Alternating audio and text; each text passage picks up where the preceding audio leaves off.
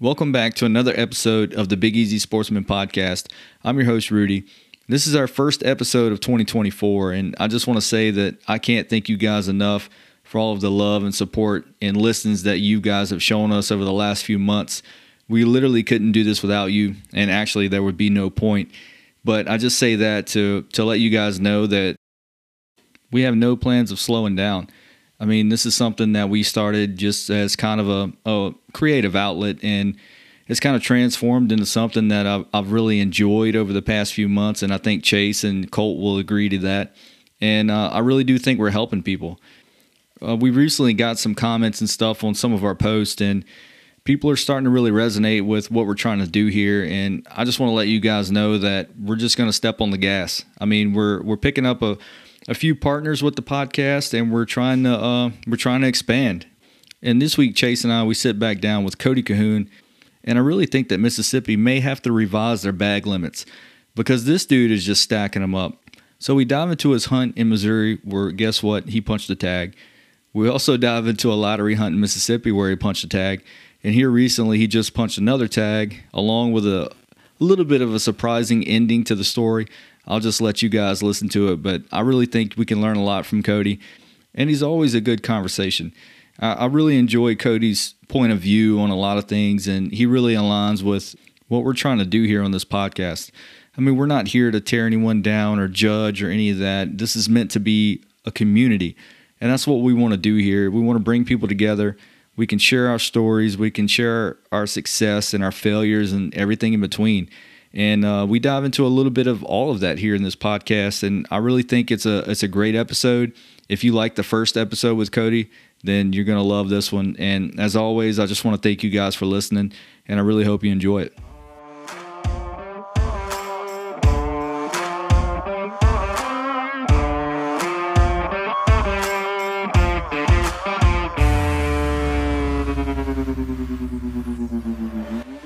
Welcome to the Big Easy Sportsman Podcast. If you live and breathe hunting in the outdoors like I do, this is your show. Here we'll discuss tips and tactics to make us better hunters and better people, forever holding ourselves to a higher standard both in and out of season. Now let's get into this week's episode. We are back for another year, fellas. It's 2024. I don't know how we came to this point so fast, but it seems like yesterday we were getting ready to do preseason scouting and hang cameras and do this and that, and here we are, man. We have, 3 weeks left of season, and it's over? Yep. Another year has come and gone quick, and I've yet to kill a buck. So. Oh, you killed one. You lie. Oh, yeah, one little dink. But hey, it was my first Christmas deer. I've never killed one on Christmas. I've always wanted to do that, so that was pretty cool. So Chase is over here talking about not killing any bucks, and we got the man of the hour. This dude, how many tags have you filled this year, Cody? All of them. That's what I'm talking about. I made them. I did what I wanted to do this year. I got a buck in Kentucky, a buck in Missouri, and 3 bucks in Mississippi. So I'm done, man. It's a bittersweet moment though, because now I just, I still got all of January left, and heck, it's kind of hard to put that flame out. Yeah, all I could do, once you get on fire and start rolling with it, it's like, and then it comes to an end. It's like, man, what do I do now? So that's a total understatement. To be on fire is an understatement. Yeah. I mean, the last time we talked to you, you had knocked one down in Louisiana and Kentucky, and you were getting ready to go to Missouri. So I guess let's pick up in Missouri. That was a rut hunt in Missouri, wasn't it? Yeah, it was. I think first week of November, maybe close to second week. Yeah. Yeah, we had a few buddies. We go every year and just hunt some public land up north Missouri. And man, we had a good trip. I killed a nice 8-point, and a couple of my buddies killed some pretty nice bucks. But yeah, dude, it was a blast. We had to grind it out. I mean, there was a lot of people up there. Seems like it gets worse every year, but I kind of like that little challenge, man. It makes me kind of hunt a little harder, Mm. So I'm glad you said that. So you feel like there's more people up there this year than ever? Man, it seems like it. It seems like since the last 5 years we've been going, it just gets a little worse every year. And same as the place where I hunt back home. The more popular Facebook gets and people hearing about it, it just starts getting worse every year. But I kind of like it, man. A lot of people get aggravated, and they don't like seeing all them people. But man, it just makes me work harder at it, bro. Like I like the challenge. I mean, it does get a little aggravating here and there, but I don't know, man. It's just kind of what keeps my fuel, keeps the fire burning. It's trying to beat everybody else. It's kind of like a little competition. So The only good thing about that, though, is seeing a bunch of people and all is the ones that you're going to run into at the places that you are hunting are generally guys who have a pretty good grasp of the hunting world as well. And it's not just somebody just starting. Now, don't get me wrong, I'm not knocking anybody who's just starting by no means. right. But making mistakes that someone who's been around it and a lot more educated in now may not make those mistakes. And that may be either kill the deer or not kill the deer. Yeah. So to be able to get on deer like you do consistently every year, you can call it luck if you want to, but you gotta know what you're doing. Your luck doesn't happen $3 a year every year. No. That don't happen. So finding places like that and being able to be consistent, and if you do run into people like that, then they're probably pretty well educated as well, and you can kind of still kill deer even with the pressure because you're both doing what's right. And I try to talk to everybody I meet at the parking lots and be very friendly with them and I'll get their numbers, man. Like I done met probably 7 or 8 people this year.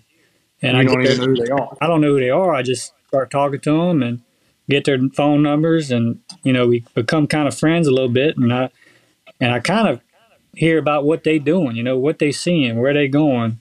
If you be real nice to them, they'll tell you, and I'll tell them where I'm going or what I'm seeing. And man, you start putting all this information together, and it starts adding up, and you figure stuff out that if you would never talk to them, you would have never known. And right. I'm not saying go out there and try to find out where they hunting and go on top of them, but just hearing about what they seeing, how the environment they've been seeing them in, if they in the palmettos, if they in the CRP, if they in the swamps, what time they rutting, what time they not. Just hearing everybody's view, you kind of piece it all together, and not saying you got 100% sure what's going on, but you got a better idea of what to do maybe next year or the rest of the season. So right. Yeah, that seems to be a hot topic right now is pressure on public land. Like if you listen to any podcast or watch any YouTube video or whatever, it seems like it's across the board that everyone's seeing more pressure. But man, when I went to Illinois, I mean, we were there October 30th through like the first week of November, and I didn't see a soul. Like there was never a time that I pulled into the parking lot and saw another vehicle. I saw one truck there for 2 days on that whole side of that property the whole time we were there. I never seen another person. So yeah, like I said, I just didn't see the amount of pressure, man. And I don't know if it was the piece I was hunting or whatever, but it could be because like the first day I pulled up in the parking lot, there was the DNR was there, the guys that worked on the property. So I talked to him for a while, and he said that the deer numbers were kind of down, that they'd had kind of a rough year, not from EHD, but from the amount of deer that people killed the year before. Like they killed like 90 something deer off that place, dude. And it's like 1,000 acres. Like it's a lot. Yeah. So that could have been, why they didn't have a whole lot of pressure, but. So what exactly is the DNR? I know the Department of Natural Resources, but can they issue tickets or like what are they compared to a game warden? I don't know. That's a good question. I mean, I try to stay away from all of them. Yeah, because the reason I asked is because one year we were at a place hunting, and I wasn't far from the road because I was on a bunch of deer sign right up by the road, kind of, and I was only like, I don't know, 350 yards off the road or so. I was right there. I just couldn't see the road, and everything was good where I was at. Like I wasn't in the wrong by anything. And right at dark one day, I'd heard a guy over the loudspeaker, like over a PA on his truck, and it's like such and such DNR. Can you please come out to your vehicle? I was like, what the? I mean, it was like prime time. I was like, what the heck? So I was like, maybe they ain't talking to me. Well, then it said, the guy driving the silver Dodge truck, can you please come out to your vehicle? I was like, dude, that's what the heck? So I got my stuff together and got down and I got out there. And the dude called me out of the woods literally at like the last 30 minutes of daylight. He called me out of the woods to tell me that I couldn't park there because my tires was on the grass. Like I couldn't park on the grass. Yeah. I was like, what? I'm like, you called me out of here for that? You could have just left a note or something. I mean, what? Yeah. So that's why I didn't know like what is exactly their job. I know it's probably to do with stuff like that, the land and all, but I didn't know if they can issue tickets or not. Yeah, I don't know. Like I said, I try not to try to go the other way. I don't think they can, but I'm not sure though. I mean, the guys that I talk to, they more like maintain the public. They do all the planting, all the cutting and trimming and that sort of thing. I don't think they have anything to do with that side of it. I mean, I could be wrong, but I'm sure they have a game warden in their back pocket, I'm sure. I think they can call them and get them out there, and they just kind of got you stuck. Well, I mean, they did, was it 2 years ago? Yeah, 2 years ago when I killed my first buck on public, they know a guy that we know from up there or whatever, so they came out and they were checking my car to make sure I had a windshield sticker. I mean, a windshield card. Like in Illinois, you have to have a windshield card, says a public land, like what you're doing and all this stuff. So, you throw it on your dash or whatever when you get ready to go. So they were checking me for that, and then Colton Wicker pulled up, and he's like, oh, he just killed a deer way back here. And the guys were like, oh, okay, like asking him where it was and all this stuff. So later we get the deer out, and he asked me he's like, where'd you get this thing? Like they came from the other side and drove in to see where I killed it. Like, that's kind of weird, So then they just got your little spot. No, well, the guy asked me, he's like, oh, he said, I thought you were in this backfield, off the edge of this backfield in this bottom. He said, you're in the front field. I said, yeah. He said, oh, okay. So they had found a guy that was baiting over there. Somewhere in one of those fields, they had found bait, and they were trying to make sure that I didn't kill this deer off of bait. Like, no, dude, I live in a bait state. I come to Illinois or Missouri or wherever I'm going to get away from that. Yep. This podcast is brought to you by American Hunter. 2009 Ronald Reagan Highway, Covington, Louisiana. Stop in and see Ronnie, Jeremy, and Bart. I mean, these guys treat you like family from the second you walk through the door. We've all been to that pro shop where the guy's looking at you from behind the counter, and you can just tell that he's annoyed that you're there. This is not the atmosphere that those guys try to build.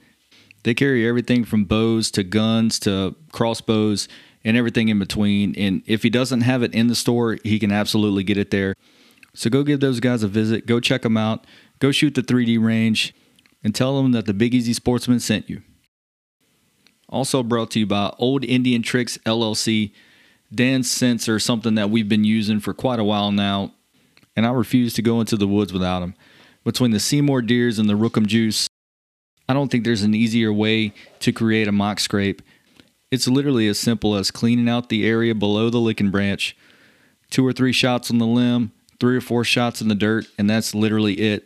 So go check them out on Mock Scrape Nation on Facebook, and go over to oldindiantricksllc.com and use code BES15 for 15% off. That's BES as in Big Easy Sportsman. And as Dan always says, the best day to start a mock scrape is today. Yeah, so just a little fun story. So besides the pressure, Cody, how did you and the guys you went with, how did y'all use the pressure either to your advantage or try and work around it? We just went to areas where we thought pressure wouldn't be, and we still found pressure, but we knew we had to get the job done early before it really came, because I think we got up there on a Tuesday evening or Wednesday, and the weather was really nice Thursday and Friday. So we just dove right into a spot that we kind of knew was already good. And usually I like to scout a good bit the first day or two, but the weather was so good, and I had some issues at home. My grandma, she wasn't doing too hot, so I didn't know if I was going to have to come home early. So I really just wanted to jump right into it and try to kill one just in case. So we went to a little small track that we hunt before, and it's always been pretty good. And hunted the first day. First morning, it was really nice. I missed a nice buck. Saw several other nice bucks, and I think it was a couple of days later, I wound up killing that same one I missed. And my buddy had shot a 130 something inch 12 point like 5 minutes after I killed mine. So we really jumped into it quick, knowing that the pressure was about to be there over the weekend and throughout the next week. We just saw an opportunity in a place that wasn't hit real hard yet, and just went full swing at it and tried to take care of business before people started coming. And well, you kind of talk over the deer you killed. That deer was what'd you say? He was 300. Yeah, deer was like 300 something pounds. Now I didn't weigh him. I feel clean on my deer just because a lot of places I hunted so far, and I don't have time to drag it out. But I have cleaned and weighed several 260-pound deer in Mississippi, and this deer was well over that. I mean, he was. Dude, he wasn't. like a cow, if he wasn't 300 plus, y'all could have my year's salary, because that sucker. I'm telling you right now, I'll put my hand on the Bible and tell you that sucker was 300 plus. Yeah, he was a giant, but he was old, man. I aged him at I think it was like 6.5. He was about 6.5. 5.5 or 6.5. I remember I got the jawbone and aged him, but yeah, he was a tank, man. So the story behind that one, just real quick, because it was kind of cool, man. It's probably one of the coolest hunts I ever had. Me and my buddy Jeremy, we was in there not far apart, probably 200 or 300 yards apart, and we was bow hunting. And he wound up texting me, and he's like, "Man, I just missed a good buck." And he's like, "He's kind of headed your way." So I got ready, and about 5 minutes later, here he come. I mean, he was coming like he was never bothered. He was just, I had grunted and rattled a little bit, and I don't know if he might have heard me, but he was coming, and he gave me a 30-yard shot, and I drilled him, and he didn't go but 15 yards. But what really made it a special hunt was Jeremy had called me. I called him, and I was like, "Man, I just killed that buck," and he's all pumped up for me, And he's like, "All right, well, I'm going to get down and get my arrow that I missed him with, and I'm going to come meet you, and we'll clean them." I said, "All right, take your time." He called me 5 minutes later, dude, and he's like, "Bruh, I just shot a stud." And I'm like, "No crap." I was like, "What happened?" He said, "Bro, I pulled my arrow out the ground that I missed the deer with, had mud still on my muzzy broadhead." He said, "I put it on my bow, put it on his rest and anchored into his string." And he said, "I never cleaned it off. It was full of mud." And he said, "I looked up when I was walking towards you, I looked up, and there was 130 something inch 12 point standing there at 20 yards, and he drilled him." And dude, when he told me that, I just started yelling, bro. I was like, because he wasn't far, man. I knew they had other people in there with us, so I kind of wanted to just give him a little, we got it done, little hoorah. So yeah, we had talked about that on the first episode we did with you, talking about that healthy competition. And yeah, it's a good feeling, man, when you see that parking lot full of trucks and then you come by packing out a buck. Especially when you and your buddy do it 5 minutes apart. You don't have to worry about him being a little, jealous or butthurt, because we both killed good bucks in 5 minutes apart. So we're both just tickled to death, man. And it was awesome. Well, do I have the right to be butthurt? Yes. At this point? Yep. Everybody gets the right to be butthurt. I'm a little butthurt. Just a little. Yeah, I but bet you done killed two, so you bucked out Yeah. too. So I don't want to hear it. just for Area 4, man. Hey, I'm gonna go up north, and I'm gonna try my hand at some public a little bit later this year. I'm Yeah. trying to let these gun seasons get out of here, and then I'll plan on going up to somewhere Concordia, Tensall, and getting after some public land and hanging some cameras and stuff, and try to maybe set myself up for like next year's rut. Yep. You know, if I can find some travel locations, Mm-hmm. then I'll be in the chips for next year. But Yep. so you got it done in Missouri.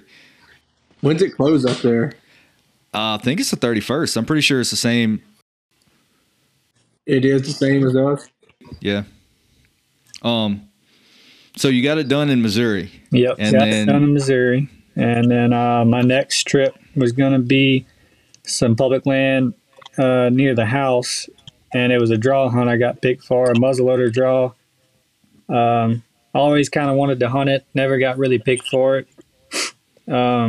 So, yeah, I got picked, and me and a few buddies, we had a group of us, we all hunted it, and wound up killing a really nice 8-point up there. So that was a great hunt too, man. It was just a lot of people hunting it, man. They pick a crap load of people to hunt this place for the draw hunt. But I hunt this place for the last 8 years, and I really know it well.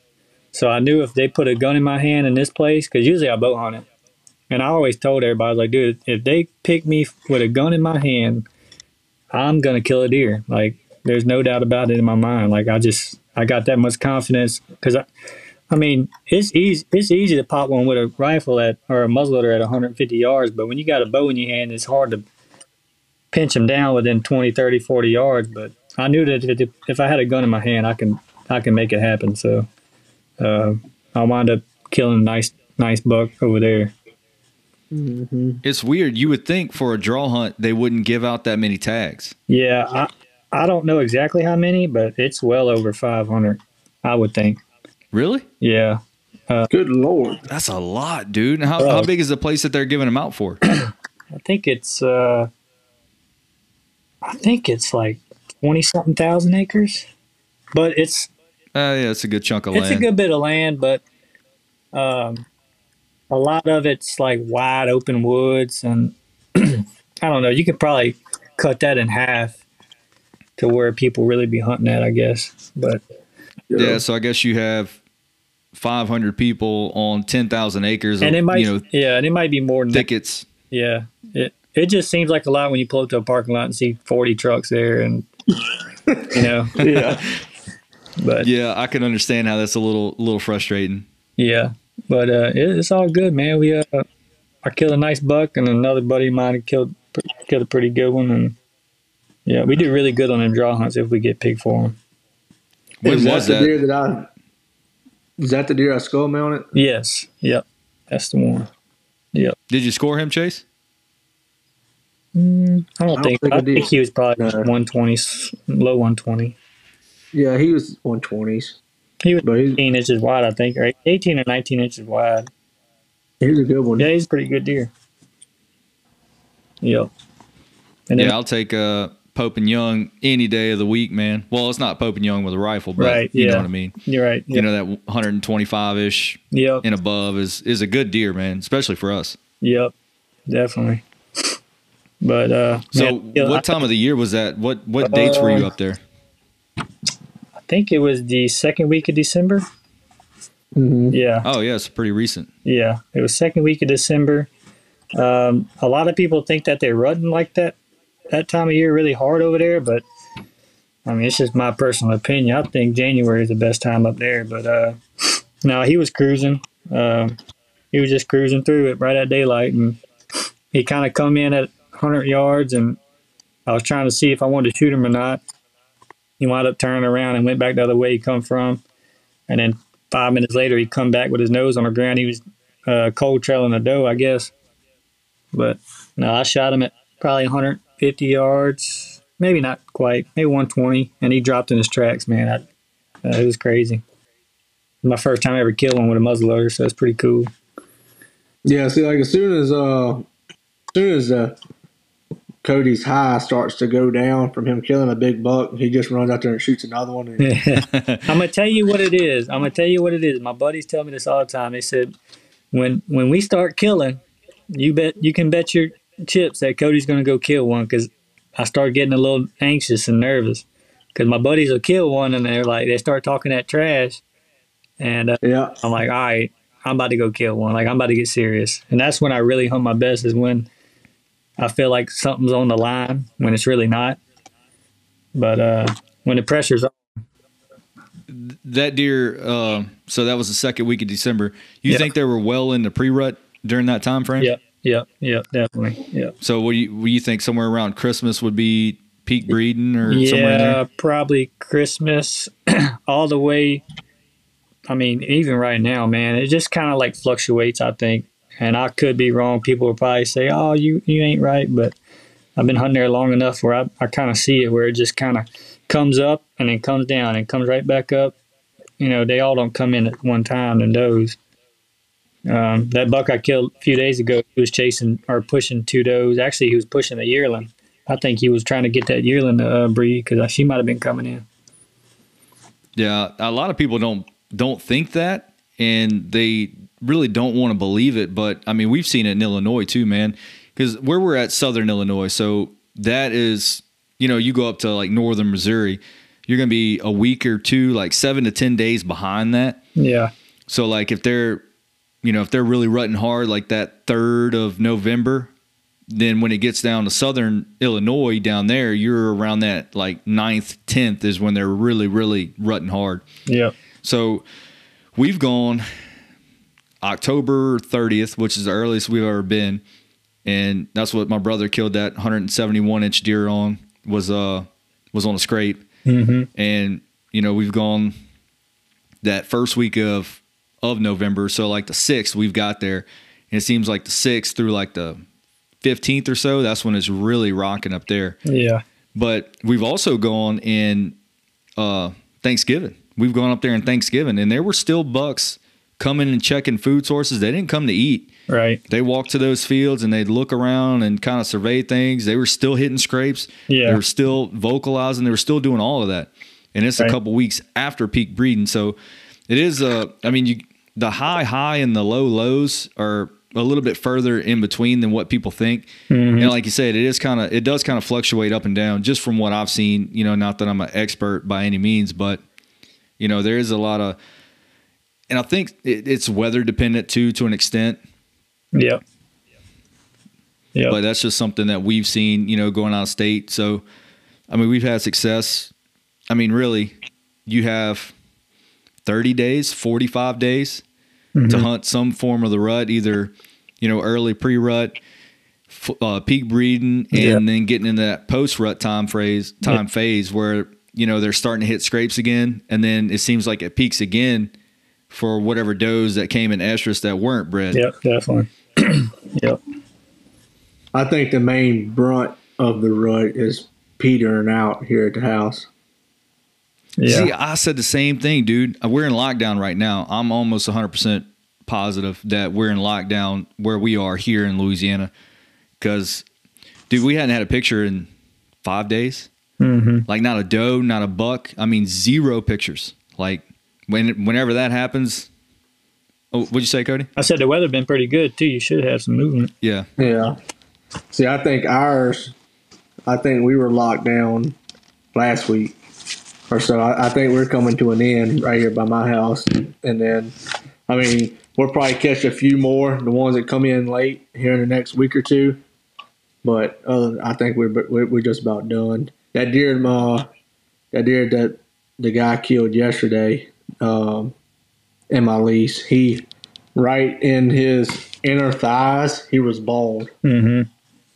Really? Yeah, he was completely bald, and I guess that was from breeding so much. I don't know. Yeah, that's the only thing I can think. When he jumped that buck, though, he was by himself, wasn't he, in that thicket?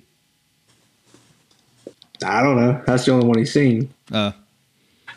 He may have been laid up with a doe or something. I don't know. Yeah. I know. But down here, man, we have our buck to doe ratio is off so bad everywhere here in Louisiana. Yeah. Dude, they've killed 100 bucks where we hunt, and I mean they've killed maybe 10 does. So I mean it's like Yeah, but that. y'all, we talked about that the other day. Y'all are way off. Like they're mature deer, Cody. Some of their deer are weigh 80 pounds because there's so many. Like they're way off. Like they gotta kill some does in that place. Yeah. Dude, I just killed 180-pound 8-point, 90 inches. Mm-hmm. Now you tell me if that's a mature deer or not. How big? 180-pound deer in South Louisiana, and he was about 90 inches. Yeah. I say that he may be 100. Yeah. A good little rack buck. Mm-hmm. Yeah, but how many other deer have y'all killed in the 70 and 80 pound range? It's kind of rare, man. A lot of times.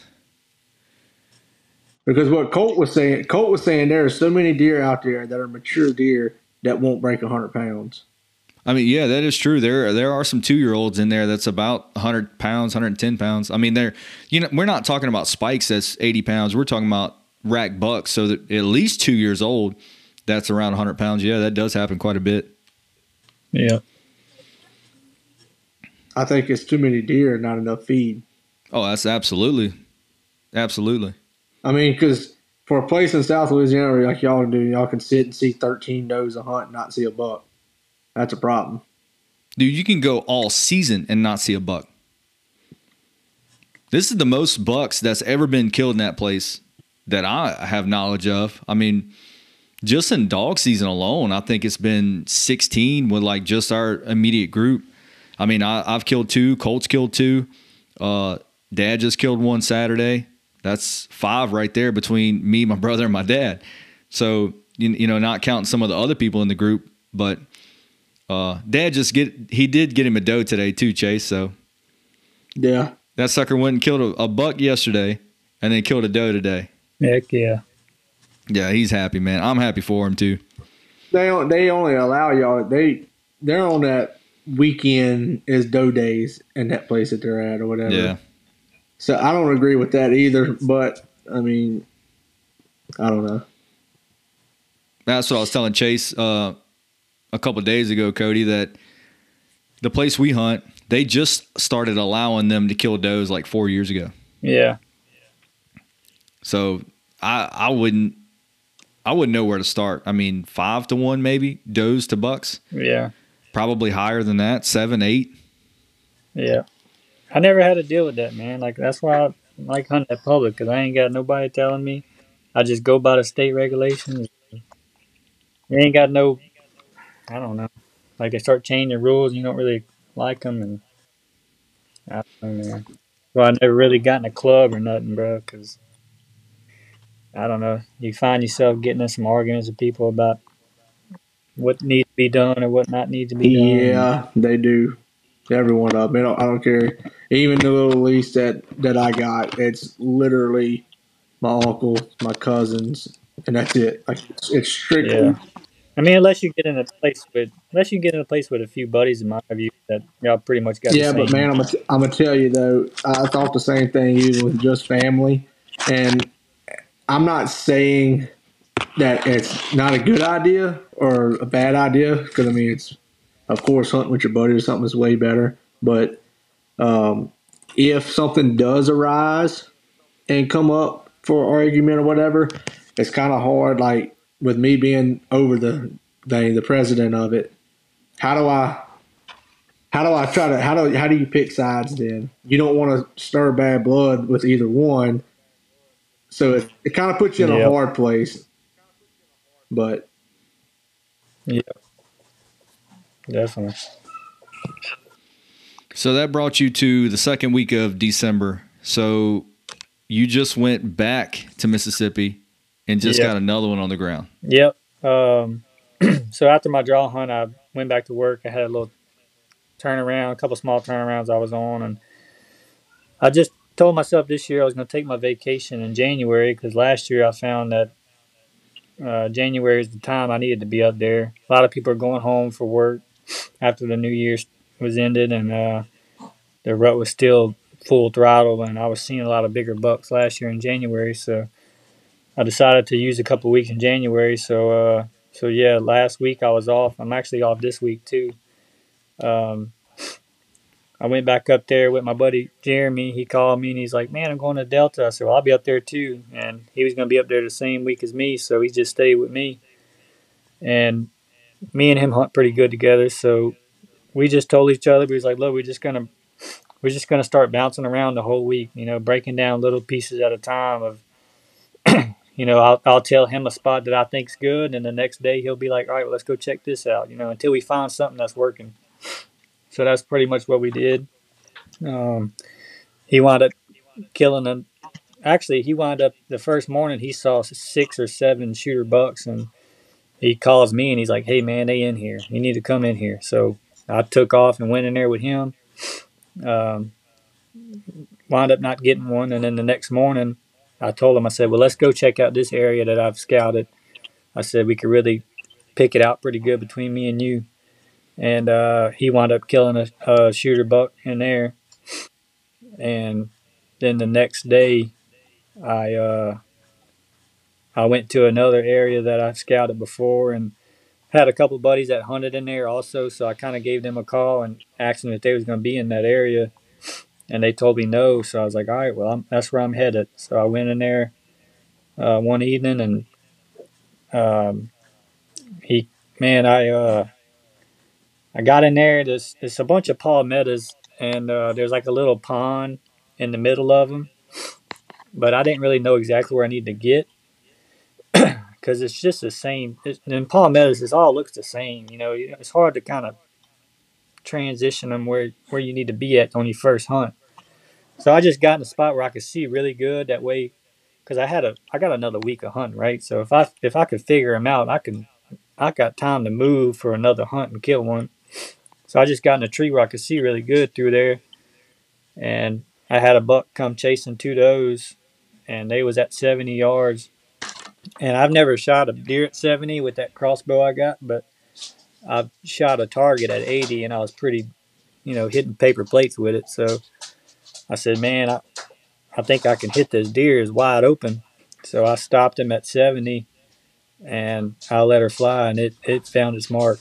And I got down and called a few people and was like, man, I just smoked this sucker at 70. And I found blood on as soon as I right at impact. There was a crap load of blood. I mean, it was had bubbles in it, and you could see it for 40 yards.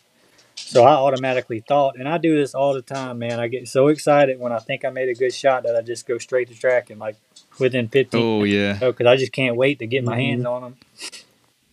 So I started trailing him, man. I thought he was dead, and I never saw him fall, but I just the way the blood looked, the way the shot looked. I mean, I tucked it right in the shoulder, like I thought it was heart and maybe some lungs. So yeah, I trailed him for 100 yards, and I know this sounds so stupid of me, but I found where he bedded at, and I stopped, and I don't remember jumping him, but I found where he bedded, and the blood kept going from there.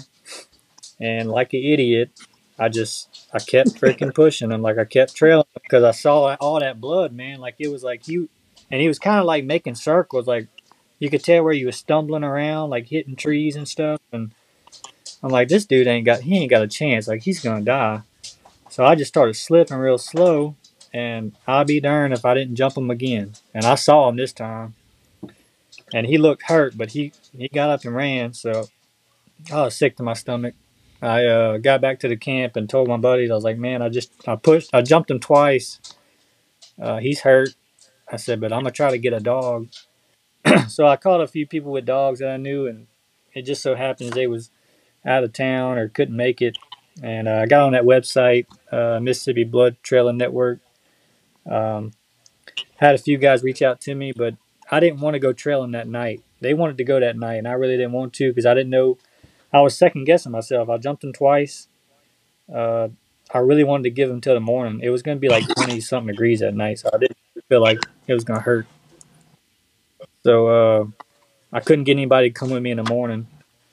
So I just went back in there in the morning, and me and my buddy Jeremy started trailing him, and we lost blood and started grid searching. And he hollered at me about 50 yards from where we lost blood. And he's like, man, I think I found your deer, but I'm not positive.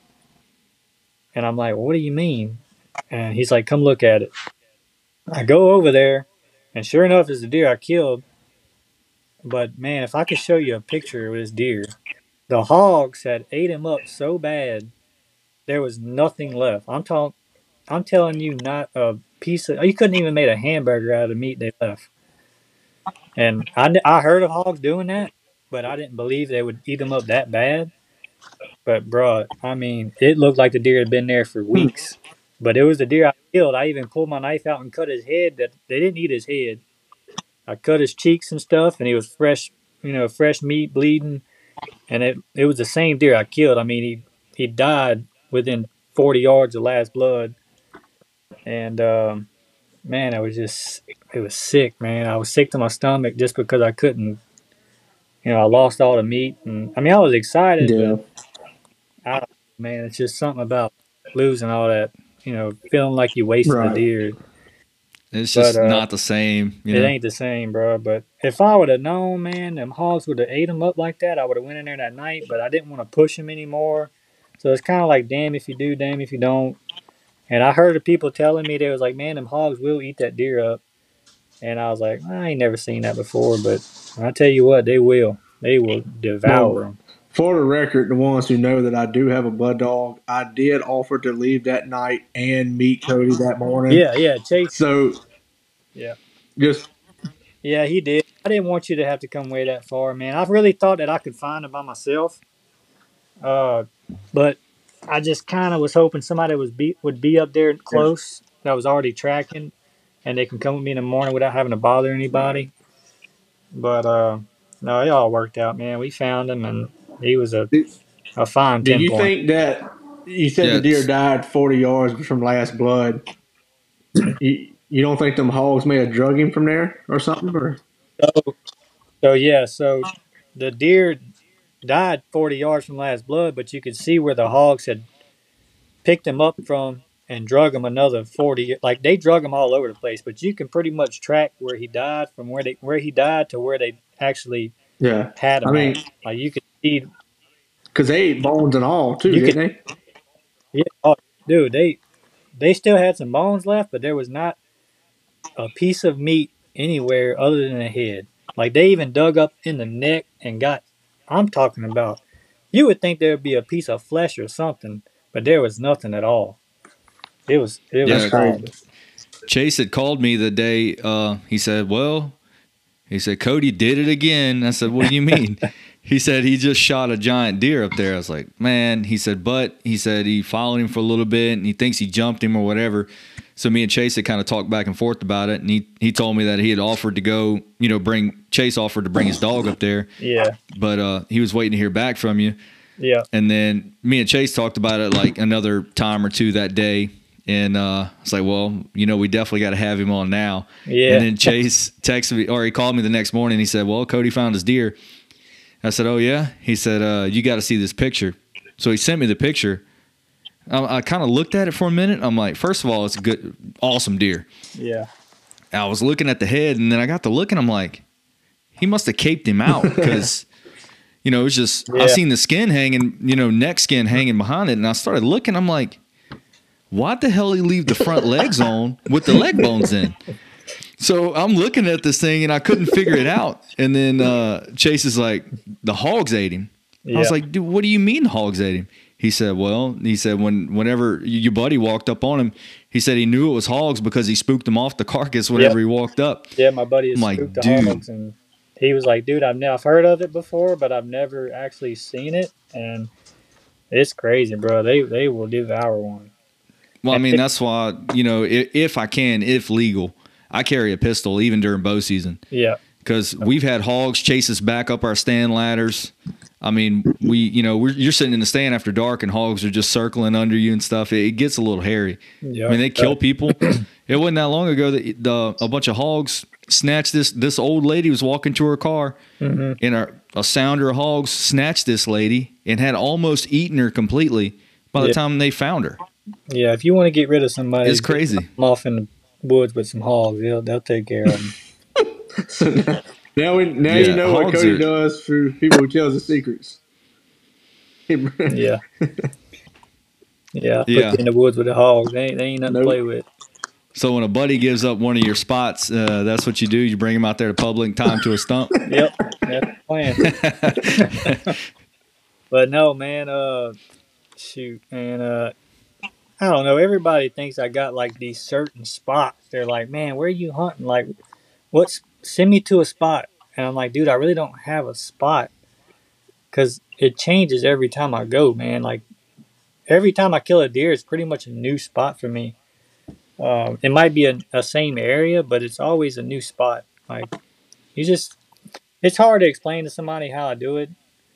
Um, Well, just the because, principles the principles stay the same. You know, like yeah, what you're looking for, the whatever scenario that you're looking for. Like if it's during the rut, you're gonna be looking for a thicket right, that right. has rubs and scrapes on the side of it, and you're gonna get downwind of that, hoping that one Yep, comes cruising and checking or whatever. yep, You know, that doesn't really change. That skill set doesn't really change no matter no, where the spot is. no, So, yep, but as a hunter, it may take you 10 years to get that bag of tricks that you can say, oh, okay, I see how they're using this spot. yep. And being able to recognize that is something that you can't really teach, you No, know? I mean, the first thing I always do is look at the wind, finding out where the wind's coming from. And then I go on the map and I find an area that's good for that wind. And then from there, I go in there and slip and try to find the best spot I need to be in. And I don't know, man. It's just when it hits you, it hits you. It's not like I can't tell people what to look for because I don't know how to tell them. It's just when you know, you know. And that's just kind of how it works for me. So is that So something? Go when ahead, you're, Rudy. oh, I'm sorry, Chase, go So ahead. is that something that when you hunt that place up there, because like you just said, you move a lot. And me and Rudy, we've done an episode before on this about how about being like going to that same spot, like kind of like you did in Missouri. You knew the area, you knew there were good deer. Probably there's a good deer in there, and you went in there and was able to capitalize. Is that something that you do Right. in this area that you're talking about hunting now? Is it like do you find a certain spot and be consistent to that, or do you move around a whole bunch? It all varies. I mean, I have spots that I know works pretty good every year, but I'll go hunt it two or three times, and then I'll get just a little feeling in my back of my head, like, man, you need to go somewhere else. Like even if I'm seeing deer, I had shot a buck and missed him a few days before I killed that buck, and anybody else would have kept hunting in there because I was seeing Mm-hmm. deer, but I just wasn't seeing what I wanted to see. I don't know, like I wasn't seeing big deer. I wasn't seeing a whole lot of chasing. I saw some does without bucks with them, so I'm like, man. And then I would go scout somewhere else and jump up a buck with a doe or see bucks chasing. I'm like, well, they doing their thing. I'm just not in the right spot where a hot doe's at. Right. So yeah, I mean, if I'm going to a spot and I feel like I really can kill one in there, I'll stick it out and wait until I kill one. But I don't know. I always have more success when I just randomly go to just bounce around, man. Like you got to grind, bro. Like you just got to keep going and going, and you can't give up, man. You just got to keep bouncing around and walking and finding new stuff, and sooner or later it's gonna work. I'm telling you, it's just a matter of time. So you seeing that with the does, Cody, like you said, this one particular spot, you seen does with no bucks, right? And you Yep, go to another spot with a different doe group and you see bucks everywhere. yep, yep. So I was just reading a study the other day that the estrus cycle is passed down for like a doe family group. Like those genetics are passed down. So like the mother doe, the whatever the day she comes in heat, she supposedly, from what they understand, is that she passes that down to her fawn, and her fawn, when she has a baby, she passes that down. So that cycle is passed down genetically like that. Yeah. So I think there is some truth to what you're saying. Like when you go to this one doe group, because I've seen the same thing in Illinois. Like I would go to this one doe group, you wouldn't really see a lot going on. They were just moving around, Yep. as usual. But then you go to another doe group, and it seems like it's on fire. I mean, there's bucks everywhere, and it seems like almost every doe in that doe group is in heat at the Yep. same time. And I'm assuming it's, a mother and a yearling and a fawn, Yep. Yeah, definitely.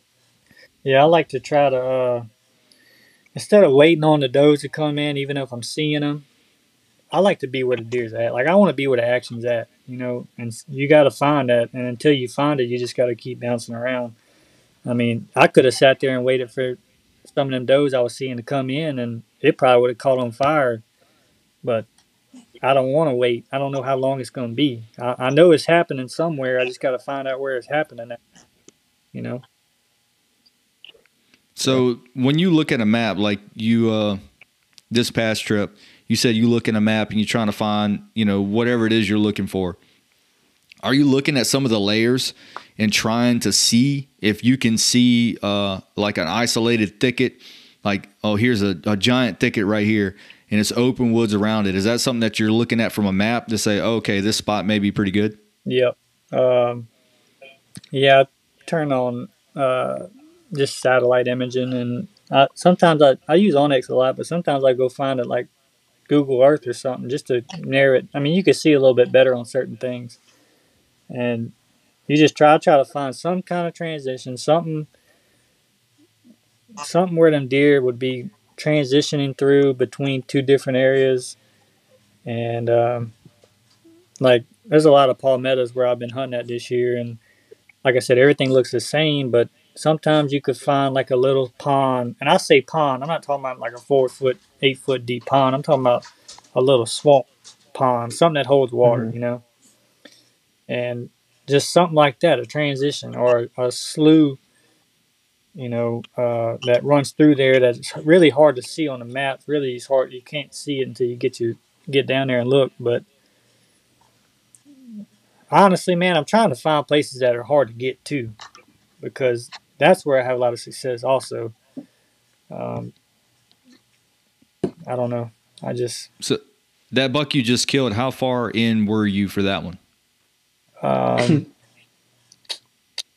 let's see.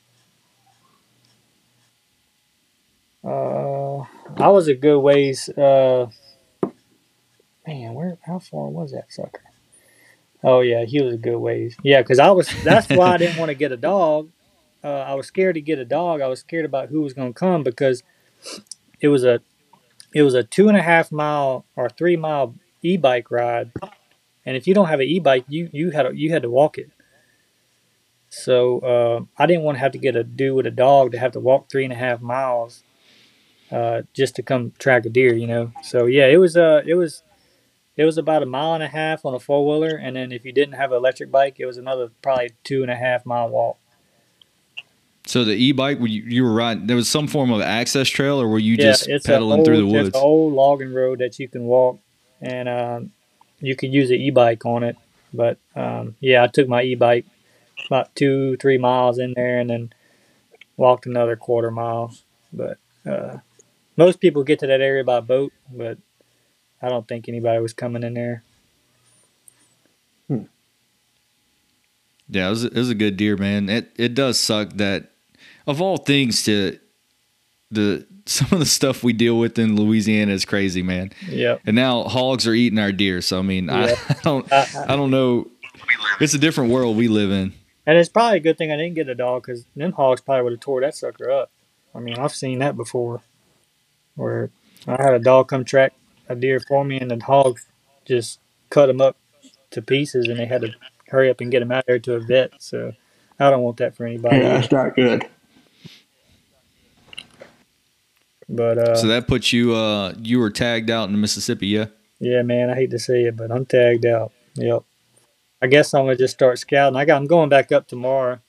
I got a guy that I work with's coming up there with me. I've been telling him he can come hunt, so he's gonna stay with me. I'm gonna kind of guide him a little bit and help him out, show him some areas to go to, and in the meantime, I'm gonna go scout my own on my own and just try to figure some stuff out while I'm there since I got extra time. So you don't run cameras or anything up there, huh? No, nope, nope. I I do like running cameras in Missouri, like, but no, I don't run cameras over there where I hunt at. So I got Did this past time you went to Missouri? Did you leave cameras up there? Yeah, yeah, we had a few cameras up there. We had some nice bucks on camera. Yeah, but we had got it done pretty early, so we just pulled them. But Yeah, I mean it was like a 3-day trip or something. It was a yeah, day of driving. You killed $2, and then a yeah, day of driving back. I mean, y'all were home a 3-day weekend. Y'all could have went up there and got it done and came back. yep, yeah. That's pretty good odds, though. Yeah, we had a good time, man. It was fun. I like it like that. I don't like being the last down to the last minute. yeah. That's where I'm at. I know. Yeah, Yeah, I came close on public this year, man. Drew back a few different times and couldn't get that buck to stop. And that was really the only opportunity I had to punch a tag on a deer that I wanted to shoot, yeah, I had a couple smaller deer, but it just wasn't what I was looking for. So it kind of, and then this year around home, I had a pretty good season. I got one with my bow and just killed one with a rifle. mm-hmm. But it's just not the same, dude. I don't care what anybody says. It's just not the same. No, You pulling the trigger on that rifle is nothing close yeah, to shooting one with a bow, whether it's a crossbow or a trad bow or compound bow. It's just something about the flight of that arrow and watching it hit. You can't get it anywhere else. yep. You're right. It's like a drug. I know. mean, That's why I can't. It just kind of hurts that I'm tagged out because I don't know what to do anymore. I got a few ideas. Yeah, yeah. Dude. Might help your brothers out here over at Big Easy Sportsman. Do a little seminar or a teach and train or just let us walk around behind you. We'll be real quiet. I think I might go get me a camera next year. I think I might start trying to do some self filming. I know you do it, Rudy, but I know it's gonna aggravate the crap out of me. And I'm I just keep gonna telling tell you, every year I'm gonna if do you it. want the video, just get you a little partner with you. That self filming sucks. Yeah, It's hard, dude. yeah. My buddy Dakota does it. It's just so much more crap you got to pack. Yeah, I know, but it would be so cool to just go back and relive that moment. I don't know. Like you said, it's a drug, man, and I just want to relive it again. And I don't. All I got is memories in my head. If I had it on video, that would be so much cooler. It is super, super cool. I will say that to actually have success and kill one on video Yeah, is, man, that's almost, like you say, it almost puts you right back there because you saw it with your own eyes. right. And then you watch it on film, it puts you right back. You start getting the same feelings. And I was like, oh, Yeah. I remember when he was turning this way and I was drew back and I was waiting for him to turn and stuff like that, that you just kind of lose Yeah, over time and Right. in memory. But like Chase said, though, it adds a bunch of weight. So, dude, I'll be totally honest. This year, I had every intention on filming everything I did in Illinois. Like I was, because we had just started the podcast. I wanted to do maybe like a little series, like a little maybe multi-episode thing. Had all these plans for it. And then when I got there, I was seeing deer and I was, getting some footage and everything was working fine. But in the back of my mind, for whatever freaking reason, I just felt like I was hunting for somebody else. Yeah. Like I really did. I guess maybe it was pressure that I put on myself because of the podcast and, Right. trying to get stuff on footage and like just full disclosure, I felt like I was hunting for somebody else, man. And it was a weird feeling. It's something I never felt before. I don't want it to get. That's what I'm nervous about. Is getting it. Is it getting to be like where it's more of a job trying to get it done on camera than it is just enjoying the moment. And you video enough, it's can tell going you to turn right into now. that if you try to video enough. Yeah, it absolutely will. Yeah. It is cool But though, and you I can don't know, use man. it for a tool though. If you're like that deer, you was uncertain exactly where you hit the deer. If you'd had a video camera, Right. Yeah. you would have. That's another thing. Yeah. I wish I'd have had that on video. I could have because I knew it was 70 yards, man. It was still a good little ways. I couldn't exactly tell where I hit him, but I thought I knew a good area. It would have been better to know, like, see it again, zoom it in, and then kind of say, okay, well, maybe I do need to back Right. out before I go look Well, at him. see, that's kind of going back to that deer my dad killed in Texas. If we wouldn't have had that deer on camera and he didn't lay down in front of us like he did, we we would have waited overnight and risked hogs or coyotes eating him too, because at the first Yeah. initial shot site and all, there was some gut matter. Well, Mm-hmm. 150, 200 yards into the trail, there was chunks of long, and the deer was dead as a hammer. Another 100 yards there. Yeah. But when you get there and you see that Yep. gut matter and stuff, you're like, oh, this ain't good. And so your first thought is to back out. But Yep. we had it on video. Now it wasn't self filmed. I was filming for him, so it's a lot easier. All he has to worry about is just killing him. I got to rest, and we were able to slow it down and see that no, you double longed him. He's dead. So it's definitely a good Yeah. tool to have, but it puts a twist on things for sure though when you're self filming. Right. Yep. Yeah, I forget who said it, but they say you have to shoot the deer twice. So you're trying to shoot the deer with the camera, and then you're trying to shoot it with a rifle or bow or crossbow, whatever you're using. So, Yeah. dude, it's super tough. Yeah. It's really, really hard. And me, Yeah. I feel like if I screwed up on some big deer or something, trying to worry about a freaking camera, I'd probably throw that camera in that slough. Yeah. I know that's what's going to happen to me. It will cost you deer, Cody. If Oh, you I know. start to doing, it will cost you deer at some point. It may not. It may be 10 years down the road, but at some point, it will cost you deer. Yep. I tried to And video a deer with my phone once, and I had that crossbow propped up on my knee, and I'm trying to hold my phone up with my hand. And when I shot, the cams hit me right on top of my hand right here, and it cut a oof, vein. Now, it was a very small cut, but it cut the vein, and there was blood just shooting up in the air like, I don't know.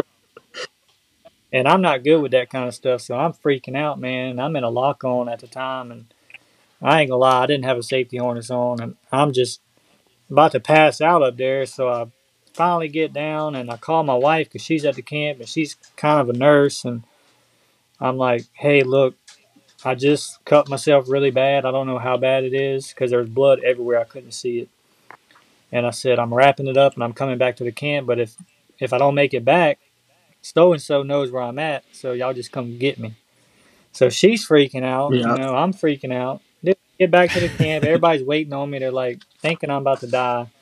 I washed my hand off in the sink. She's washing me off, and come to find out, it was a cut like a quarter inch, like an eighth of an inch cut. But it had just cut that vein enough to just bleed like crazy. And everybody laughed at me the rest of the weekend. I'm like, dude, I really thought it was bad, like You worse hit than that that. artery, and that's what every time your heart pumps, it was Yeah. spewing. Oh man, it was freaking me out. Like I almost passed out walking to the truck. But yeah, yeah, it could have been a lot worse. Chase, Dwayne Dwayne. Mitchell cut his off. Dwayne cut his finger He off with a killed a deer. crossbow. He was in yeah, man. Missouri. He shot that deer 8 point. What is it? His thumb or his index finger, No, it Chase? was Do you one of remember? these. It was either his. Oh, It's his pinky. That's what it. Yeah, I think it was his pinky or something. But yeah, the deer come in and he was shooting a raven, and when he grabbed the thing, he grabbed above that rail, just in a Mm, hurry, shooting the deer because he was chasing the doe, and didn't realize that he yeah. shot and it about halfway on his finger. Like he picked his finger up. He brought the Ooh, cut it smooth off. man, I don't even want to think about that. The worst that's ever happened to me was that my shoulder come out of socket at one time, and that was a bad experience. But my finger yeah. coming off, that would suck. Yeah, That's not good either. Having your shoulder come out mid draw. That's No, a man, little. that was very sketchy. Yep. yeah. And then the hospital I went to, they didn't have an anesthesiologist, so they had to do it without putting me to sleep. And I'm gonna tell you now, man, it took every doctor in there just to get that. back in the socket, and I was screaming words that nobody wants to hear. Yeah, I bet. Yeah, that sucks. Yep. So we're into 2024 now, Cody. What is there anything you want to change about what you've been doing? I mean, obviously, I don't know why on earth you would change because you've just been stacking them up. But I mean, is there something that you feel like you could do better, whether it be gear related? Actually, let's talk about that for a minute. So, why don't you tell everybody what crossbow you're shooting, what arrow, what broadhead? All right, yeah. I shoot a Raven R9. It's the older model. They don't make them anymore, but they do make the R10s. All they did was change the safety mechanism on them. But I picked that bow up for like $900 5 or 6 years ago, and I love it. I shoot that crossbow. I got the regular Raven bolts with it. I don't use like lighted nocks or anything. I just don't spend the money on all that. I shoot Swacker broadheads, the Levi Morgans, the blue ones, the 2-inch cut. Dude, I've had so much success with that. Like I done changed people using their broadheads to go into these because they just see the results. And I mean, that's another controversy with broadheads and what you should I don't get in the Levi Morgan Swackers. That's a bad cat, and it works for me. So I never changed it up. Yeah, not trying to persuade you to change at all, but just my standpoint, where I'm at in my archery, I guess career, if you want to call it that. A rear deploy is that's where it's at. A rear deploy. I've had, I don't want to say trouble with some of the over the top stuff, and what I mean by over the top is when it goes in, it opens back over itself. Right. But one thing I will say is that Schwacker, that Levi Morgan Schwacker, I think it's the blue one. It's the blue one, and it's got like and it has the blades. So the curved blades is huge. Mm-hmm. The curved blades is what really helps it. Yeah, that is one of the better over the top mechanicals for sure. Is that blue Schwacker? The only thing I don't like about it is if you don't have a pass through, that entrance hole is not big. Yep. The exit is like crazy big, right? But the entrance don't have. I've had it before where I didn't have a pass through. Like I shot them quarter two, and it would get lodged in the hind quarter. You're not going to find much blood at all because the entrance hole is like, I don't know, a half inch. but it will tear him up. Like he's going to die. You just got to put a dog on him or something. But, well, that's like the. So we had talked about that on one of the other. I don't remember which episode it was.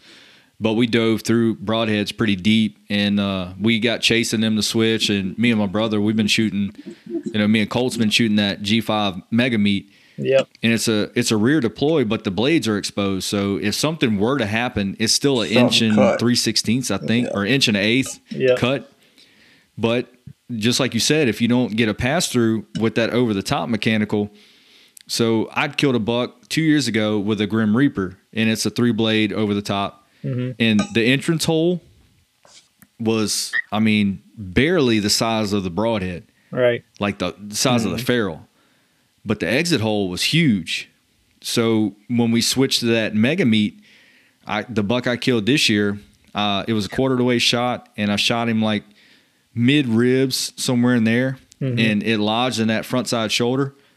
And, dude, that blood trail was insane. Yeah. There was blood sprayed on trees. I filmed the whole blood trail. It took me, I don't know, like 11 minutes to walk and find that deer. Like I'm just walking, looking at the blood trail, just bebopping through the woods. And that was just the entrance hole. There was no exit. And my brother was the same way. He shot a pig with that Mega Meat. Heart shot this thing, buried in the offside shoulder. Yeah. Pig went maybe 60 yards. Just walk right to it, spraying blood. And pigs are notorious for not bleeding. They're tough. Right. You're right. I have been a rage man through and through, and I will still at any moment, at any given day, put a rage hypodermic on my bow and 100% confidence. Now, there's a big controversy with rage too, but if you do it right and you set them right, they will absolutely destroy a deer. But that G5, that Mega Meat that we had swapped over and tried, that deer that my dad shot in Texas, I've never seen anything like it from a bow. I mean, it did more damage, I think, than a high-powered rifle does. Like it. Yeah. That deer had like a piece of its lung and like a quarter of one of the lobes of his lung laying on the Oh, we had ground. a That deer couple that shot pieces in of lung Texas. throughout that trail. Yeah, it's crazy. They're tough. Yeah, my buddy Jeremy, Yeah, he still uses the old Muzzy broadheads. Like, I mean, that's all. that's a good broadhead, man. It's a good. Yeah, There's it's nothing always wrong been with a that. good broadhead. So I don't get into it much, dude. I'll shoot whatever. I think they all kill them. I use Swackers, hypodermics. I picked up a pack of G5s this year. I had them in my hand, and I put them back. I almost bought them suckers because I know they good, Which but ones? I don't know. The Mega Meat, the crossbow ones, Yeah, they just look nasty. dude, Like it's they just look like they going. it is insane. And I think everything we've shot, some of the blades were Yeah, bent, but they're designed to bend. Right. Like the way that they're made, that last like half inch of the length of the blade Mm-hmm. is super thin, but they're made right. to bend. So when you pass through something, those little ears bend over and it keeps on trucking. You know, it Yeah. doesn't Well, slow it it's down. not an But iron wheel. It's a mechanical broadhead. no, You're no. looking for a big hole, massive blood trails. You're not looking for durability and reuse. There's two different lines of broadheads. Well, you say that, but we bought some replaceable blades for him. So Colt shot that 8-point opening day, changed the blades and sharpened the ferrule. Shot the pig with the same broadhead. Right after that, changed the blades, sharpened the ferrule, and that one went back in his quiver. So he killed a buck and a pig with the same Right, yeah, ferrule. but I'm saying like And one shot usage, you're not shooting it oh again. yeah, You're gonna yeah, have yeah. to replace the blades, unlike a No, single bevel or some kind of other yep. fixed Mm-hmm. blade that you can just resharpen and just keep shooting that same one over and over and over. Yep. But like I say, man, where we're at, you know, you get that only the entrance hole having a giant cut like that is, I mean, it means the Yeah. world, really. Yep. You have to try them one day. Yeah, I'm gonna pick them up again this year. Probably I might Just buy shoot them. one with it and just see. Yep. Like I said, because Yeah, Definitely. man, I highly recommend them, dude. I don't know if I'll shoot another broadhead. I really yeah, don't. I mean, It's just hard for me to go from something that's been working. Like my that's how saddle, I was. I got that Feather Phantom, and my a good friend of mine started making them Yeah, Buzzard Roost saddles, and he's like, "Man, look, I'll give you one if you give me your tether." And I'm like, "Dude, I want to, but dude, I mean, my tether works fine. Like it's been. I'm not going to change something that's been working right, for me. Confident. I'm not going to switch something up that I'm confident right. with. So And see, it's kind of even when I swapped to these G5s, the other two or three arrows in my quiver are loaded with hypodermics. yeah, yeah, that's important too, man. That a lot of people, I don't think people should overlook that. You know, confidence is whether you're shooting a bow or a crossbow or mm-hmm, what saddle you're using, what sticks you're using, having your system, yep, having it dialed in. I don't think you can put a price on that. You know, if it's working for you and yep, you have yep, confidence in it, then don't change it. right, yep. I mean, there's probably better things out there that I could be using, but I got a good system and it's been working for me really well. So why change A it? buck on a wall is a buck on a wall. It. Yeah.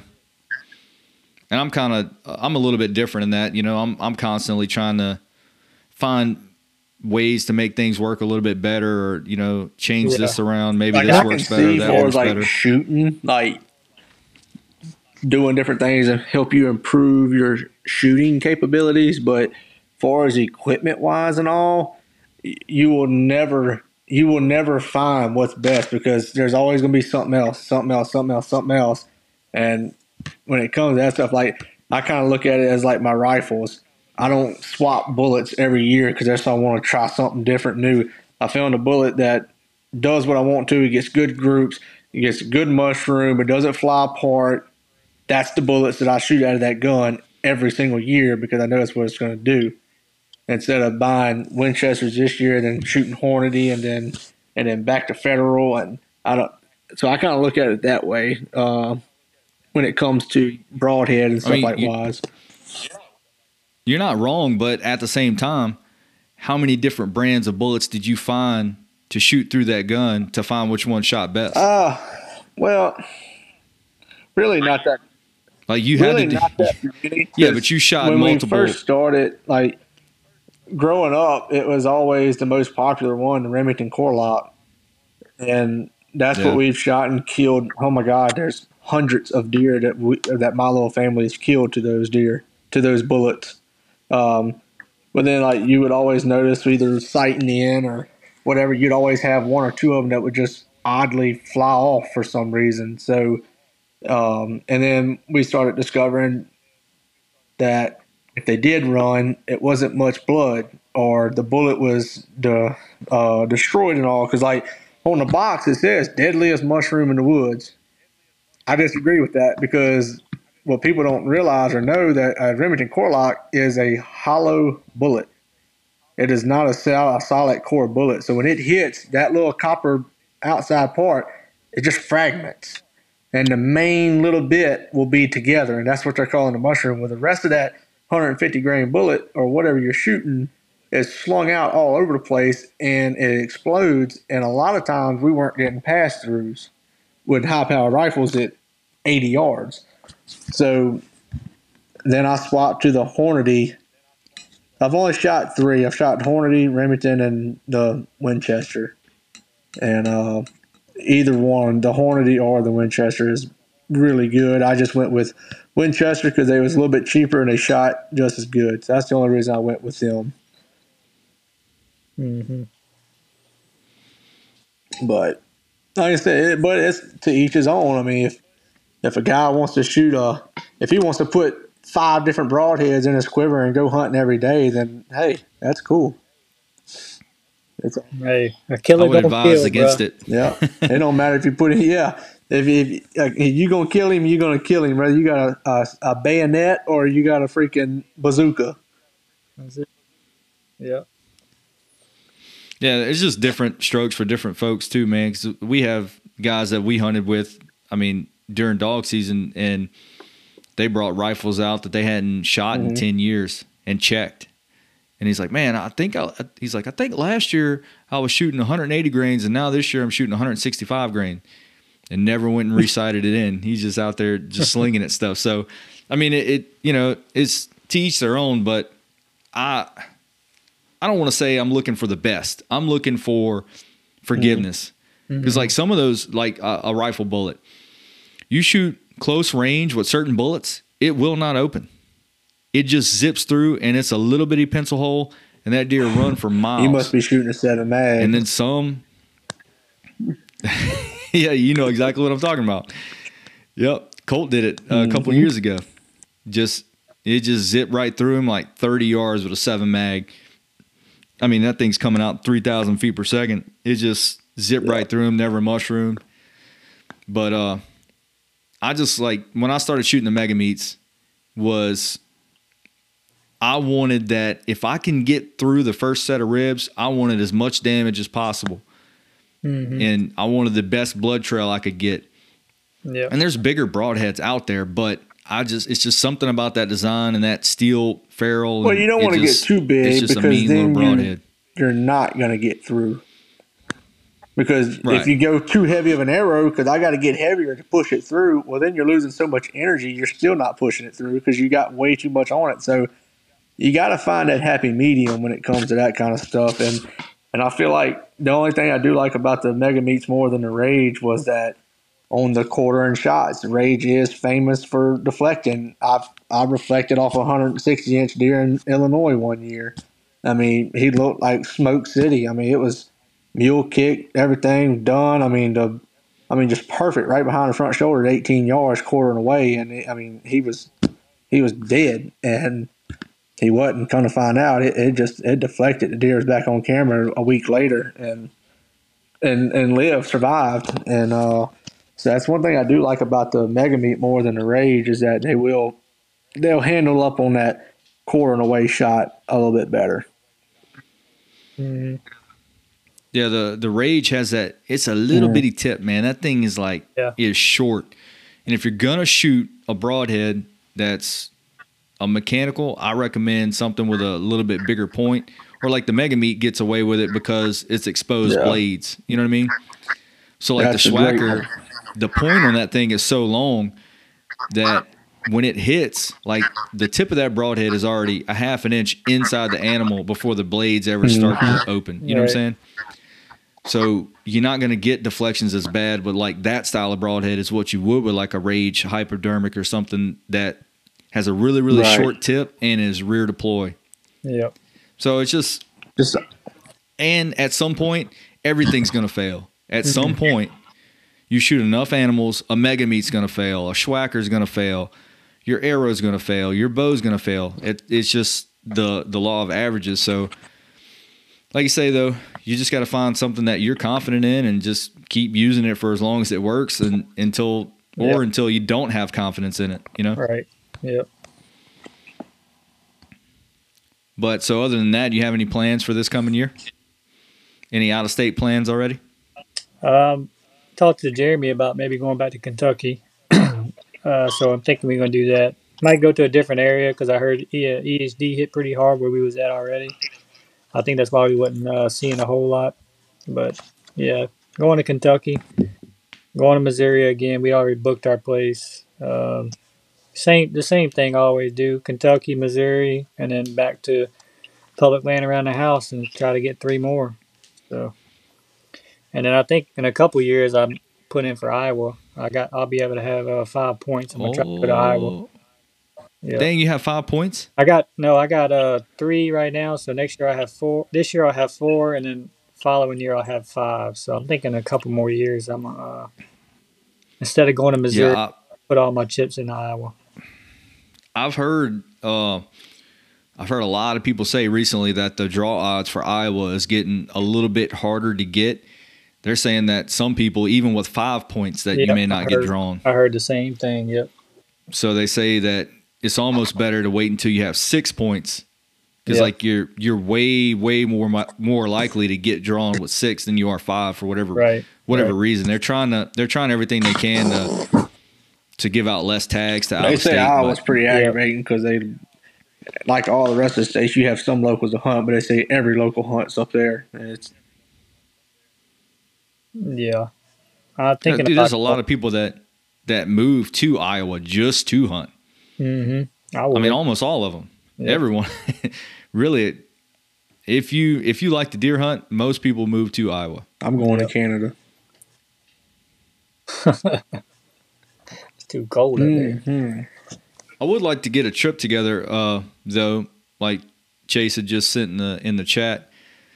I would like to get a couple people and get a good deer camp together.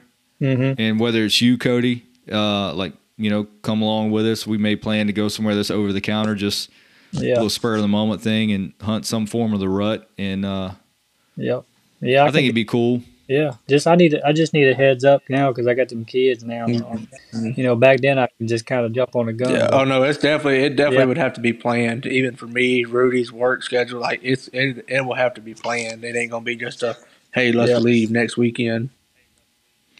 Yeah. Try something new though. I meant spur of the moment, like as to where we're going and all that. I didn't mean like we'll just block out some days and then we'll just get together and try to figure out where we want to go. But like, I don't know if we're going back to Illinois this year, if depending on their lease situation. Mm-hmm.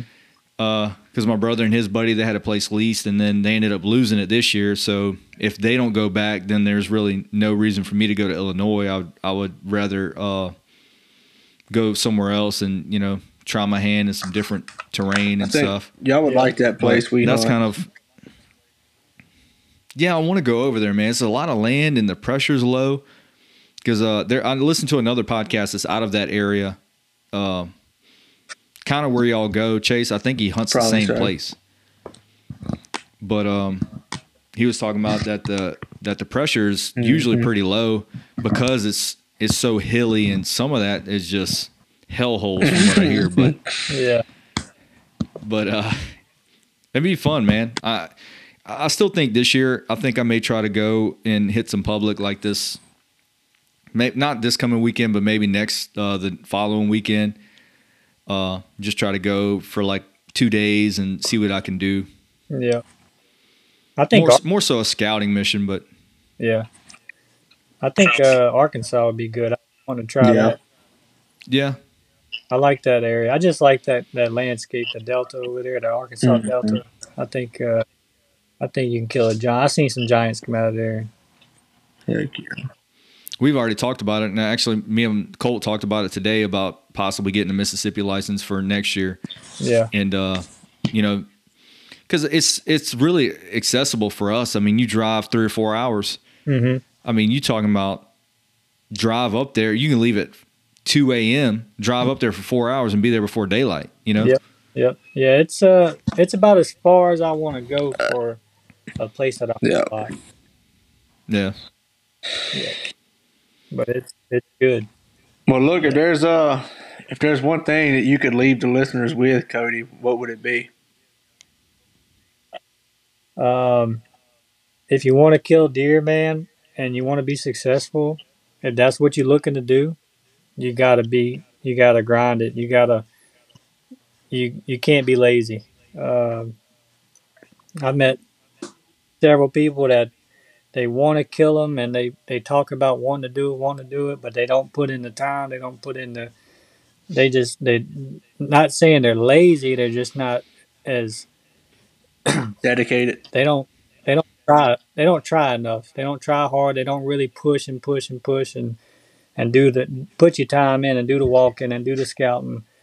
So I mean, if you want to just kill a deer a year or just enjoy being at the camp and drinking with the buddies and cooking and hanging out, then that's fine, man. I mean, there's some people that just love to do that, but when I go to my camp, everybody can tell you that hunts with me. I don't go and hang out when I get back for long. I might go eat and say hey to a few people, but I go straight to bed because I know I'm gonna have a long day the next day. So if you want to kill deer successfully every year and just really start being successful, you just got to put in the work. It just don't come. It don't come consistently every year. You just got to keep grinding and keep learning and ask questions and take failures and just learn from them. I mean, yep, it don't come easy. I think people don't try because they're afraid to fail.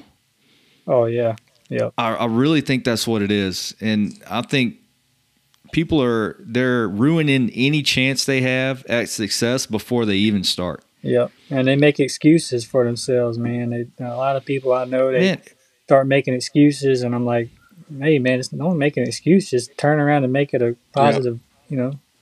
You messed up. That's like there's people like that Mr. Dan said. He said it best: to be great at something, you got to be good, and to be good, you got to be bad, and to be bad, you got to start. Yeah. Yeah, that is no truer words have ever been spoken, son. That is a fact. And well, like Dan says too, best home run hitters in history, they're batting in the 300s. They fail 70% of the time, and they're the best. Yeah. I mean, you look at your years of hunting. Just say you make 100 sits in a given season, and you kill what 3 or 4 deer. I mean, you're about 4% success, 5% success. So y'all mean to tell me I'm still in the great category? Heck yeah, dude. Shoot, we all are, really. And if people want to kill good deer, they got to be where the good deer are at. That's a fact. You're not gonna kill deer like I'm killing around Livingston Parish or on the Mississippi coast every year. I mean, you might kill one here and there like that, but I mean, if you want to kill deer, you got to be where they at, the big ones. That's true too. You have to. It has to be relative to wherever you're hunting. Like for us, for instance, the 2 deer I killed, one's 105 inches, one's 90 inches. Both really good deer. Yeah. But for where we're hunting in Illinois, those are dinks. That's a 2-year-old deer or a year-old deer in some cases in Illinois. Right. It's all relative. So like you say, you're not going to kill a 150 if 150s don't exist in that place. Right. You're just not. Yeah. And I think, social media and stuff like that is sort of misleading people in a way, Mm-hmm. and they're kind of taking the fun out of it. Like Yep. they feel inferior. So actually, Chase, before we go, we were just talking about this. So one of the deer Chase killed, illegal buck. My man needed some meat. It was Mm-hmm. the first one he seen. Shot him one. It was a spike. Yeah. You know the first thing he texted me, Cody? What was that? It's not my biggest deer. He's not a giant, but Yep. dude, I hate that more than Mm-hmm. anything in the world. Yeah. Like the second Chase told me that, Yeah. it hurt my feelings. Like it really did. And Yeah. I really hate that that's where we are as a Yeah. community and as a society, dude. It's sad. It really Right. is. It is. Yeah. And the first thing I told him, I said, I don't care how big he is. Yeah. Congratulations, dude. Yeah. If that's what you set out to do, and hey, you accomplished it. You Yep. did it. Ain't nothing. I mean, yeah, I got people that do that, man. Oh, yeah, I killed one, but he ain't as big as the ones you killed. And I'm like, yeah, but dude, Dude, you hunting over here in the pines by the house. I mean, that's a good deer over there. I mean, you did just what I did Right. or Yeah. better. You know, just because I killed a bigger deer don't mean I know what I'm. You don't know what you're doing. You went out there and Yeah. killed a good deer for That that doesn't area. make me over Or you. Yeah. no, if you went out there and killed a spike, I mean, hell, you went out there and killed a spike. You Yep. did it. I mean, For sure. I Yeah, don't. it's just I don't know, dude. We're in such a weird place, and that's sort of why I wanted to do the podcast and stuff. Anyways, just to kind of push back against that narrative. Like I'm not going to apologize for anything I kill. Yeah. No, If I look, put my finger on the trigger, I don't give a damn who gets offended. I don't care who has to say what about it. I don't care. yep, I man, don't. I posted yesterday them 3 bucks I killed this year on Mississippi whitetail page, and I just put on there, look, I had a good year. It's been a blessed year on public land. Da da da. And man, I knew somebody I was gonna say something. Yep. I guarantee you, he'd have been a Somebody, stud next year. somebody said that's a bunch of look at them 2-year-olds, and I'm like, A this 2-year-old guy, my ass. I'm like, all right, I really don't care what you got to say, but it does bother me a little bit that somebody would just go out of their way and try to. It happens every time somebody posts something on Man, and Facebook. that It's is just ridiculous. exactly 100% why I started last year is when I really got enough of it. So, as of last year until the end of my time, nothing I kill will ever hit a social media platform ever again. Yeah. I want Yep. to, like, I would love for my buddies that I don't get to see or talk to a bunch or whatever to be able to kind of Mm-hmm. keep up with my season and see what I'm doing. But man, I got a bad temper, and when it comes to people Yeah. like that, Yeah. I can't take that stupidity like that. And I made it a point that anything I kill, like I said, I've killed a couple of things last year that nobody know about on the Mm-hmm. social media. Now my close friends, they'll get pictures and stuff like that, but comes to that social media platform, there's Yeah. way too many. I don't know what you'd call hunting Karens out there, and I can't Yep. deal with that. So I quit putting stuff like that on social media. Yep. Yeah. It's See, ridiculous. I'm kind of the opposite, man. That makes me want to put everything I kill Yeah, on but there. you can control Yeah. I And how like. much they like weigh I can't. I'll be done. and how old they I'll be are. trying to get an address or You know, something to meet up or something like that. I can't do that. Yeah. but it's a fine line, man. Like us, we're in it for I don't want to say the right reasons, but again, to each their own. If you're trophy hunting, that's your business, and if you're meat hunting, that's also your business. Right. At the same time, man, there is too My separate. thing is Oh, you should have gave him another year. Like what, dude? Are Yeah. you what? my thing is any deer is a trophy. The way I was brought up, like I mean, you kill a deer, you accomplished it. You killed what you were after. Dude, I missed a spike in some public land by the house in Louisiana 3 weeks ago, and he Hell wasn't yeah. nothing but a freaking spike, bro. He was But he had legal, you pumped up legal though. buck, and I was shook up, bro. And I was so mad I missed this buck. It was just a little spike, but dude, I was so shook up and mad that I missed this deer. And I'm out there. I'm gonna shoot a legal buck. I'm not out there to kill Now, don't get me wrong. I want to kill a big sucker, but Well, if you're hunting a I mean, place like you do and all in those areas where there are big bucks, it's a lot easier to discipline yourself or yeah, to let those smaller deer go because you know the odds of seeing a bigger deer is in your favor.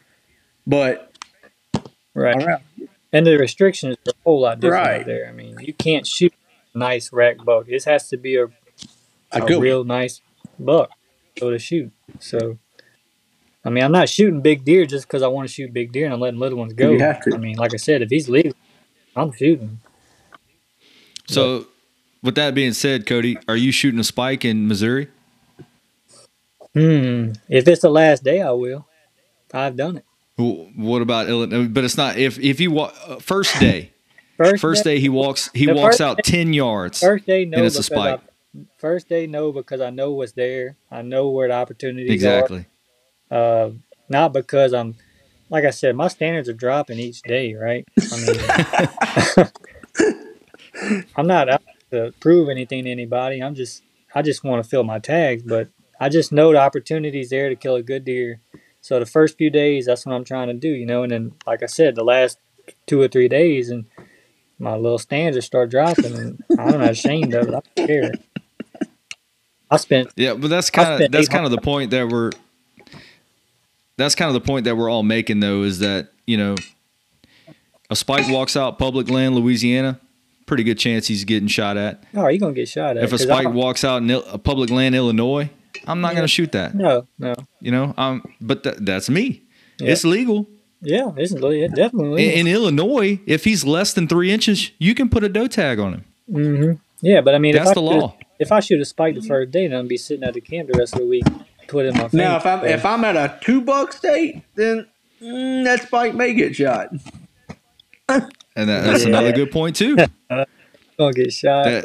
That makes a real argument for those 1-buck states. Yep, definitely. Because I mean, you have to be selective. If you want to kill a good buck, you can't shoot that one. That's the only one you get. I mean, like if I go to Iowa, I've been waiting on a tag for Iowa for 6-7 years. I'm not going to shoot a spike.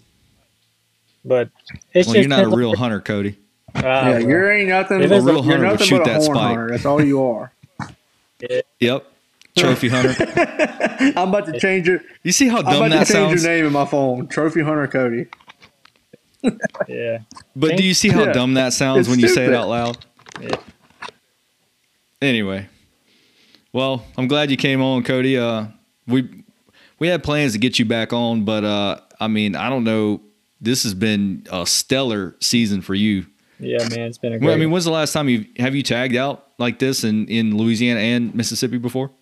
So I don't really hunt Louisiana, but I tagged out in Mississippi. The last 6 years I've been hunting, probably at least 4 out of the 6. Jeez. And the other years I either missed a buck or couldn't find them to fill out my tags. But yeah, dude, I mean, I got it figured out pretty good. I'm not gonna lie to you. I feel very confident in tagging out every year if I get the time to go. Right. Yep. Heck yeah. Well, I want to thank you for doing this, Cody. And if you do get a chance to get back out in Louisiana before the season closes, I wish you luck. Yeah, man. And just keep in touch with us. I'm sure we'll be sharing some tips and stuff along the way. Yep. Yeah, I appreciate y'all letting me get on here, man. I enjoy it. I enjoy talking to y'all.